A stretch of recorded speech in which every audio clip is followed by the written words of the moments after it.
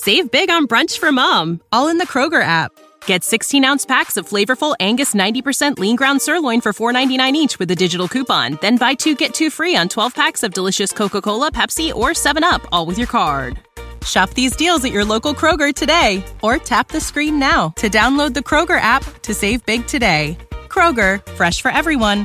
Prices and product availability subject to change. Restrictions apply. See site for details.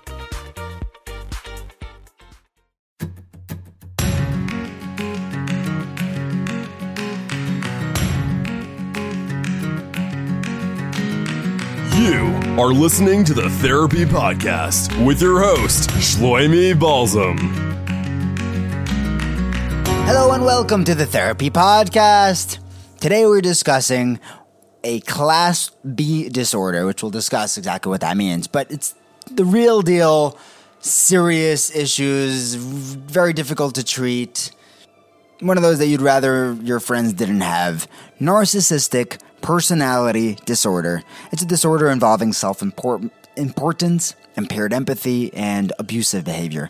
Now, narcissistic personality disorder, or NPD, is a mental disorder. It's characterized by a long-term pattern of exaggerated feelings of self-importance and excessive need for admiration, a diminished ability to empathize with others' feelings, and often a psychologically abusive behavior. NPD is one of the subtypes of the broader category known as personality disorders. It's often comorbid.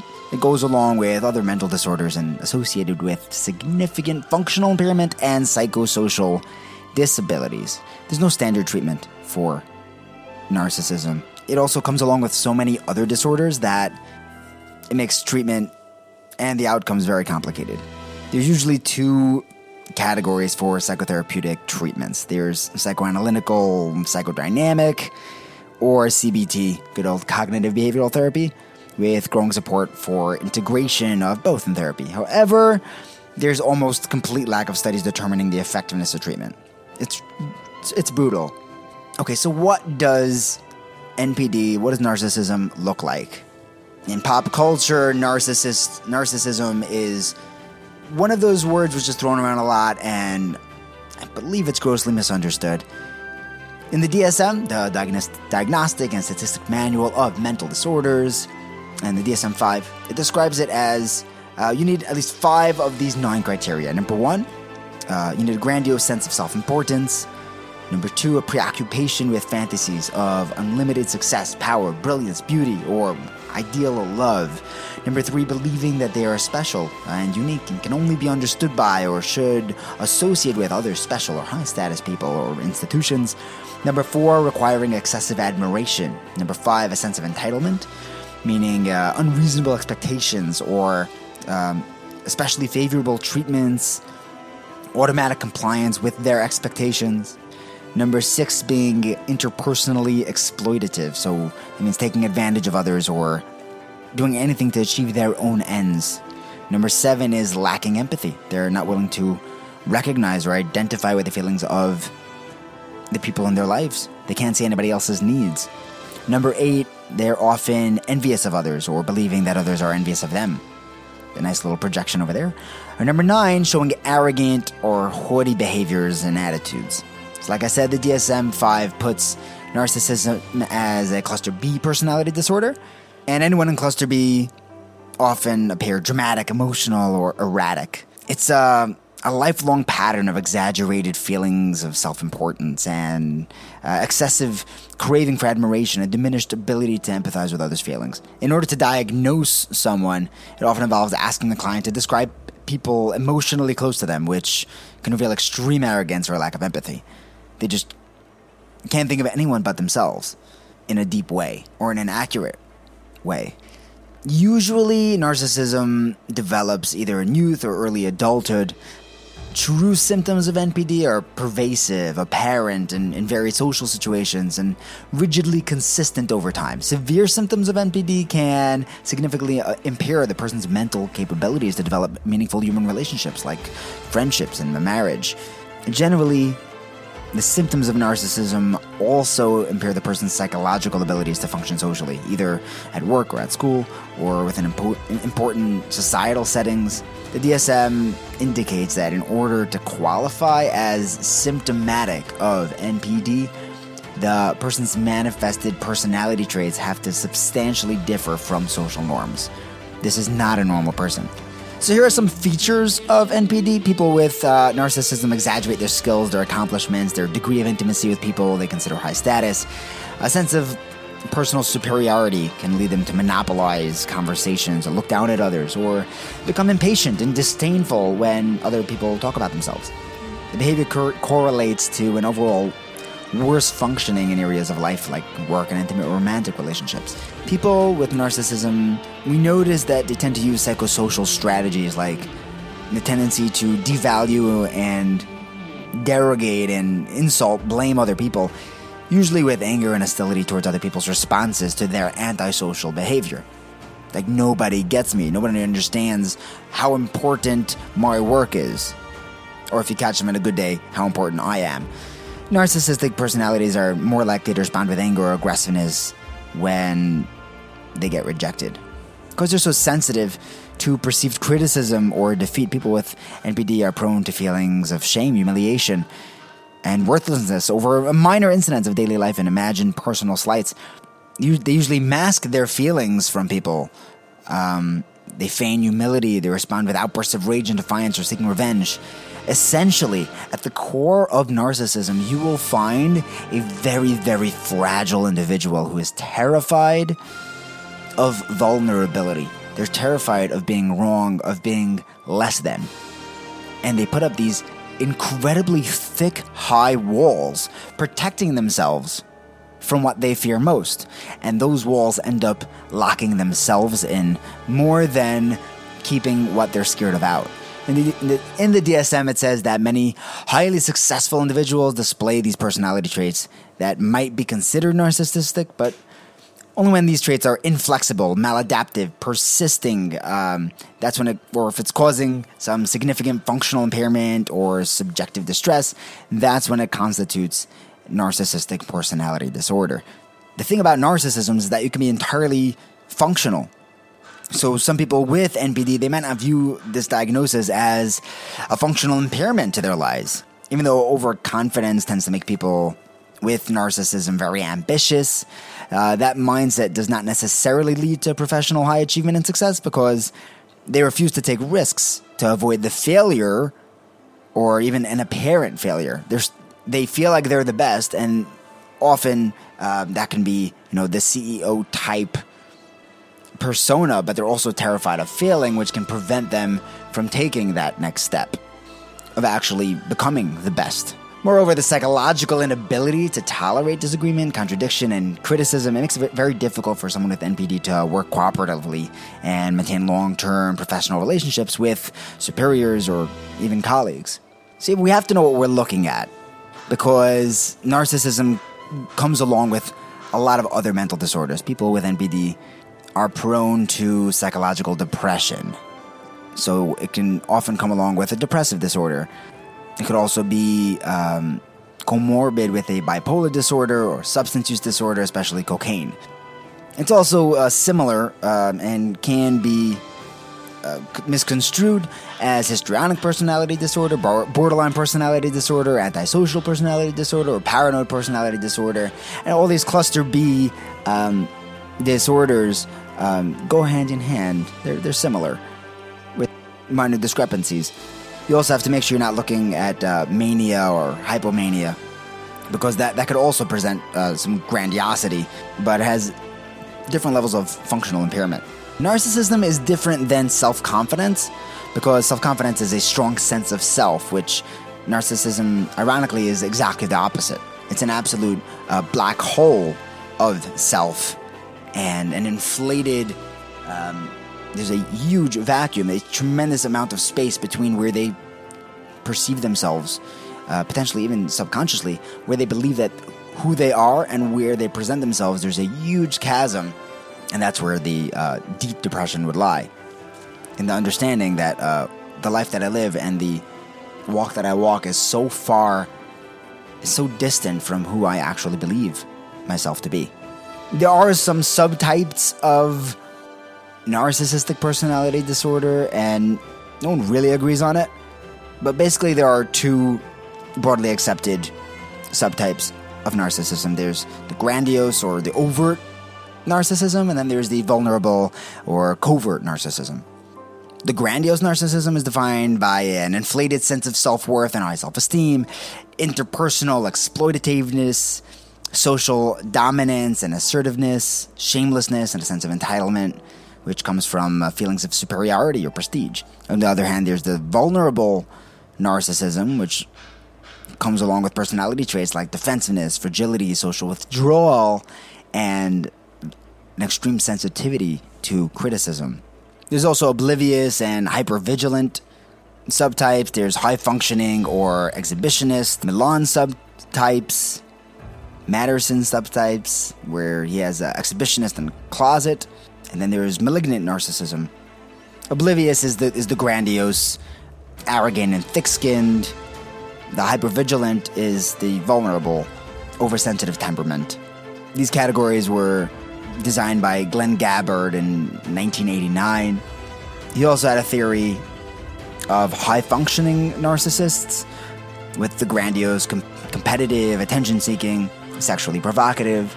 But they were high-functioning, they adapted, they were able to use their narcissism to succeed. That's the exhibitionistic. Then there was Theodore Malone, who suggested that there were 5 subtypes of NPD, but he didn't give specific treatments for each one. In 1993, we have James F. Matterson. He also offered 2 subtypes of pathological narcissism, the exhibitionist and the closet. He said that both were unable to develop an age and phase-appropriate self because of defects in the quality of psychological nurturing provided usually by the mother. He said someone with closet narcissism is usually described as having a deflated, inadequate self-perception and a greater awareness of an emptiness within.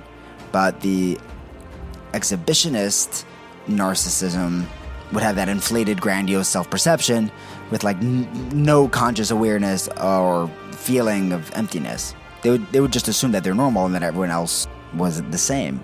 The closet narcissist is always looking for constant approval, and it looks more like borderline personality disorder and the need to please others. The exhibitionist narcissism is always looking for admiration all the time from others. Malignant narcissism was first coined by Erich Fromm in 1964 in his book, The Heart of Man, Its Genius for Good and Evil. That's a syndrome that has a combination of narcissism, antisocial personality disorder, and some paranoid traits. If someone has malignant narcissism, that's someone who's deriving higher levels of psychological gratification from accomplishments over time, suspected to worsen the disorder. Because a person with malignant narcissism becomes more involved in psychological gratification, it's suspected to be a risk factor for developing antisocial, paranoid, and schizoid personality disorders. Malignant is added to narcissism to indicate that people with this disorder have a severe form of narcissistic disorder that's characterized also by the paranoia, psychopathy, the antisocial behaviors, the aggression, and sadism. There are a number of ways of assessing and screening narcissism. There's the Narcissistic Personality Inventory and the Milan Clinical Multi-Axis Inventory. Then the question with every disorder is what causes it? Even though there's no specific cause, it's described using the biopsychosocial model, which describes a combination of risk factors from biological, psychological, and social environmental factors. So like everything else, it's a huge combination, a conglomerate of causations. It could include genetics, neurobiology, trauma, abuse, and parenting. Gabbard does give us a number of factors that could identify things that would promote the development of narcissism. He says if someone grows up with an oversensitive temperament when he's born, or excessive admiration that's never balanced with realistic criticism, being overloved, excessive praise for good behaviors or excessive criticism for bad behaviors in childhood, overindulgence and overvaluation by family or peers, being praised by adults for perceived exceptional physical appearances or abilities. It can be trauma caused by psychological abuse, physical abuse, or sexual abuse in childhood. It could be unpredicted or unreliable parental caregiving. Or it could be he learned the behaviors of psychological manipulation from parents or peers. It could also be cultural elements that influence the prevalence of narcissism, because it's more commonly occurring in modern societies than in the traditionalist conservative societies. When it comes to treatment for narcissism, there's no clear evidence that psychopharmacological treatment is effective, but it could take care of a lot of the comorbid disorders. Therapy is very complicated because most often those with narcissistic inclinations are not looking for treatment, even though they're having mental distress. They also have a decreased life satisfaction and lower qualities of life, irrespective of the diagnosis. And then all the side disorders complicate the diagnosis and the treatment. Rarely someone with narcissism actually shows up to treat his narcissism. It's usually for a sub-primary reason, for depression, substance use, or bipolar. When someone who is in therapy is getting treated psychotherapeutically for some other mental disorder, the narcissism is proven to slow the treatment progress and higher the dropout rate. Interestingly, the term narcissism comes from the 1st century in a book by a Roman poet, Ovid Metamorphosis, Book 3. It's a myth about two main characters, Narcissus and Echo. Narcissus is a handsome young man who spurns the advances of many potential lovers, and then when Narcissus rejects the nymph Echo, named this way because she was cursed to only echo the sounds that others made, the gods punished him by making him fall in love with his own reflection in a pool of water. When Narcissus discovers that the object of his love cannot love him back, he slowly pines away and dies. It's really a soul-crushing disorder. The people who get hurt the most are the people in and around their life, more than the narcissist himself, because they have to deal with it. Freud had what to say about narcissism. He said that this belief is a frank acknowledgement of a relic of the old megalomania of infancy, and he concluded that we can detect an element of megalomania in most other forms of paranoid disorder. We are justified in assuming that this megalomania is essentially of an infantile nature, and that as development proceeds, it is sacrificed to social considerations. He coined in the 1920s, Freud coined the terms narcissistic injury and narcissistic scar. When wounded in the ego, either by a real or even a perceived criticism, a narcissistic person's display of anger can be disproportionate by the nature of the criticism suffered. But typically, the actions and responses of the NPD person are deliberate and calculated.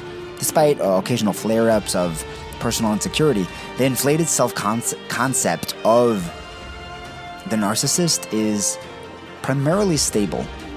In contrast to Freud's perspective of megalomania in the 20th century, the Kleinian psychologists used the object relations theory to reevaluate megalomania as a defense mechanism. This therapeutic approach built on Heinz Kaut's view of narcissistic megalomania as it's an aspect of normal mental development, as opposed to Otto Kernberg's consideration of such grandiosity as a pathological disorder of normal psychological development. When you put narcissism up against BPD, borderline personality disorder, they both have a social stigma, unclear causes, and prevalence rates. In a 2020 study, it was argued that narcissism is following a similar historical trend to BPD. In the last 3 decades, enormous progress has been made to elucidate the psychopathology and longitudinal course and effective treatment for BPD. Narcissism, which remains as similarly stigmatized and poorly understood as bipolar once was, and now carries the potential for a new wave of investigation and treatment development. There is some controversy surrounding narcissism. When they were putting out the 5th edition of the DSM in 2013, they recommended removing narcissistic personality disorder from the manual. There was a 3-year debate. John Gunderson was a sharp critic. He led the 4th edition of the manual. A 2011 study concluded that narcissism should be conceived as a personality dimensions pertinent to the full range of personality disorders rather than as a distinct diagnostic category. In 2012 literature review about NPD, the researchers concluded that narcissistic personality disorder shows nosological inconsistency, and basically we need a lot more research in this area. And there are a lot of aspects of narcissism relevant to its diagnosis that are potentially missing from the DSM. Bottom line, narcissistic personality disorder, it's a class of mental disorders. It falls into the class B personality disorders. It's hard to treat. There's no standard treatment. It's incredibly painful for the ones stuck inside of it, but more apparently painful for those around. And while you and I are studying about it, there's a lot more room for research to try to understand it better, and maybe we'll be able to come up with a more definite treatment. I hope you learned something. I know I definitely did. As always, keep those emails coming. I try to respond to everyone who sends me an email as fast as I can. Really appreciate it. Send them over any ideas you have for future episodes. Send them to askmetherapy@gmail.com. Have a wonderful day.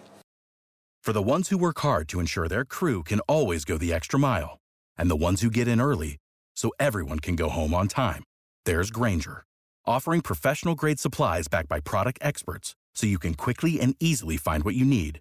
Plus, you can count on access to a committed team ready to go the extra mile for you. Call, click Grainger.com, or just stop by. Grainger, for the ones who get it done.